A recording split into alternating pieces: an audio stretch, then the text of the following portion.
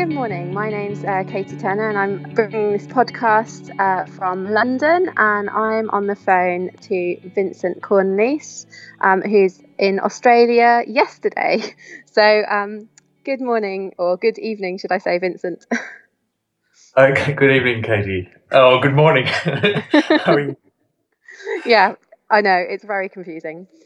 So we're here today to talk a bit about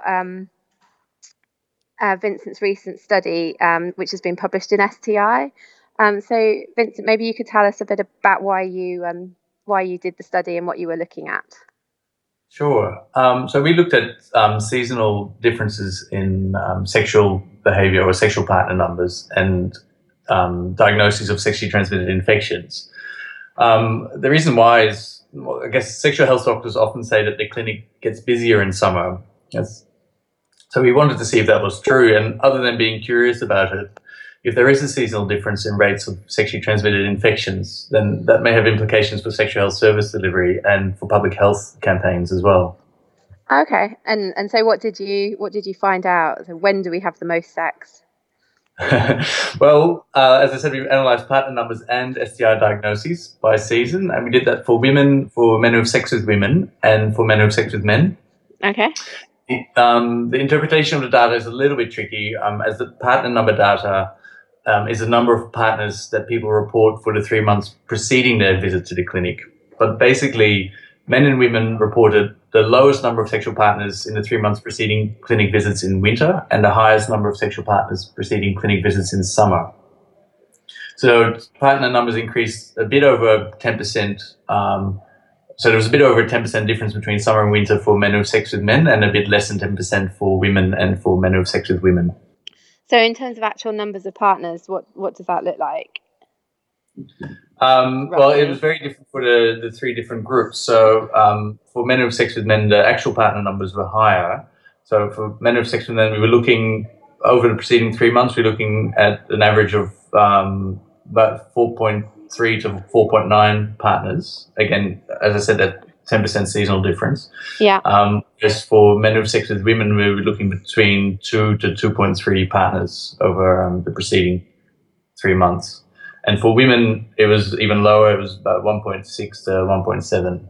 So we thought that the seasonal difference was quite interesting in itself, but we also wanted to know if it translated into a higher number of sexually transmitted infections in summer. So for men who have sex with men, we looked specifically at urethral gonorrhea. And for men who have sex with women, we looked at non-gonococcal urethritis, and mainly because these infections are fairly common and they have a fairly short incubation period and a high symptomatic rate. So we should, with those infections, should be able to provide a fairly reliable temporal relationship to between sexual risk and time of diagnosis. So in our analysis, we found an increase in the rate of gonorrhea in summer in men who have sex with men, and an increase in NGU, non-gonococcal urethritis, in men who have sex with women in summer.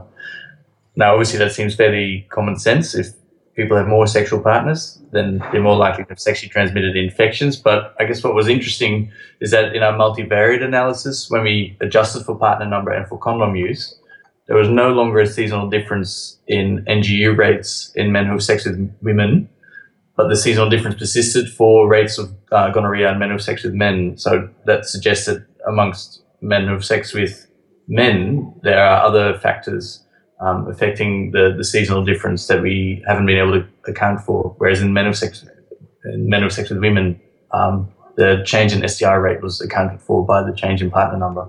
Right. Okay. And the women, must not forget the women, sorry. Yeah. So in women, it was a bit difficult in women, our analysis, because we didn't have an obvious analogy to the urethral gonorrhea and NGU diagnoses in men. We did look at a few different STIs, and we found a seasonal pattern in the diagnosis of pelvic inflammatory disease, which peaked in autumn. And as I mentioned earlier, they had a peak in partner numbers in summer. Now, you could obviously that doesn't quite match up. You've got a peak in partner numbers in summer and a peak in PID, or pelvic inflammatory disease diagnoses, in autumn. But you could argue that the temporal relationship between sexual exposure and the development of pelvic inflammatory disease is probably more variable than that for gonorrhea or NGU in men, or there could be a delay in diagnosis with pelvic inflammatory disease. Yeah. So at the Melbourne Sexual Health Centre, we don't really see many cases of acute pelvic inflammatory disease. They tend to go to emergency departments instead. So the diagnoses of pelvic inflammatory disease that were in our database are likely to be low grade, and there may have been some delay in diagnosis in those.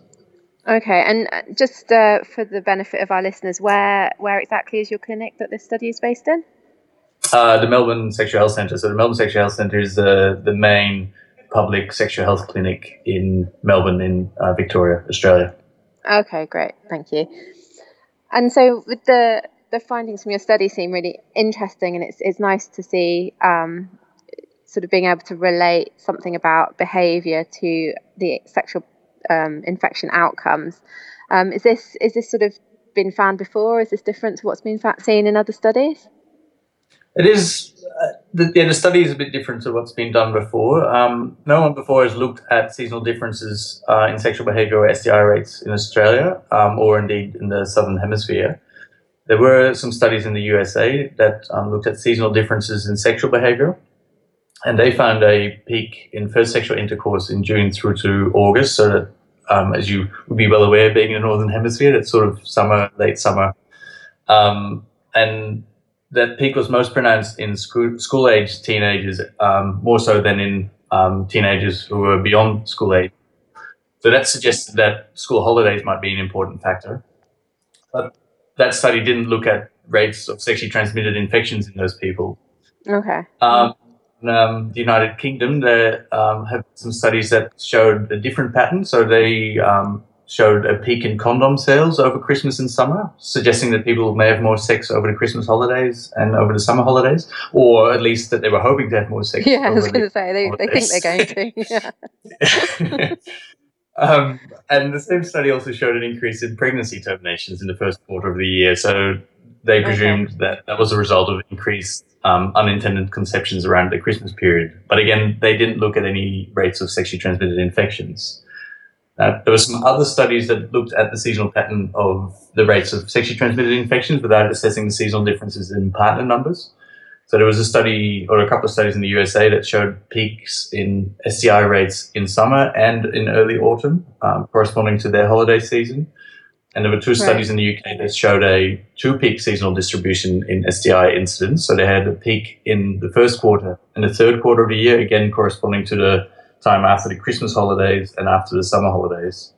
So I guess our findings are interesting because this is the first time that a study has really looked at correlating seasonal differences in partner numbers with seasonal differences in STI rates in the same study and in the same cohort of people. Okay, so it does seem to be you've at least provided us with some evidence that we have more sex in the holidays and we get more STIs when we have more sex. Yeah. Might not be rocket science, but still interesting, I think.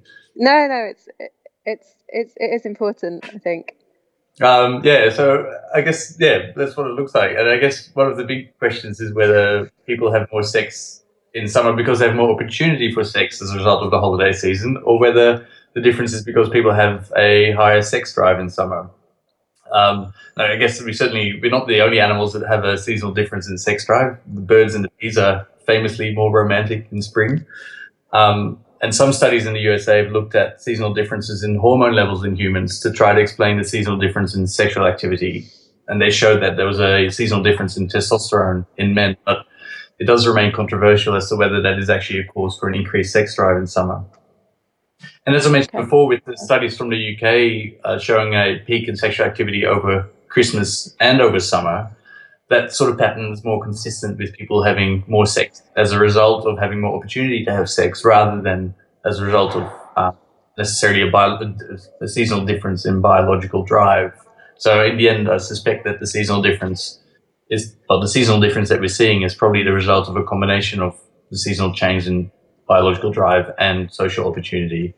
These things are usually complex and have are multifactorial. in the end, it doesn't really matter what is causing people to have more sex in summer, as long as we know that this is happening and that this pattern exists, and so that we can respond appropriately from a public health point of view. Yeah, that's really interesting. I certainly wasn't aware of the potential sort of seasonal differences in hormone levels. That's quite interesting. So I guess you've already described a little bit about what we see in other countries and in the UK. Do you think that we'd expect to see similar things in other countries? I guess we would, but yeah, I think just coming back to Australia first, I think it'd be interesting to have a look in Australia. I mean, Australia's a big country with climates ranging from temperate to subtropical and even tropical, right up northern part of Australia. So if the social opportunity hypothesis is correct, then if people have more sex in summer because of the holidays, then I would expect to find the same pattern across Australia. But obviously, if the seasonal pattern is due to differences in biological drive, then you would expect this pattern to be different in the different climactic zones in Australia. So that north would be very different from south. But unfortunately, my apologies to Darwin and Cairns up north there, but we don't have a city equivalent to Melbourne in the north of Australia. So there are other sociological differences that would confound doing such analysis. Right. And as I mentioned before, the analysis would likely yield a very different result in the Northern Hemisphere because of the summer holidays not overlapping the Christmas holidays up there.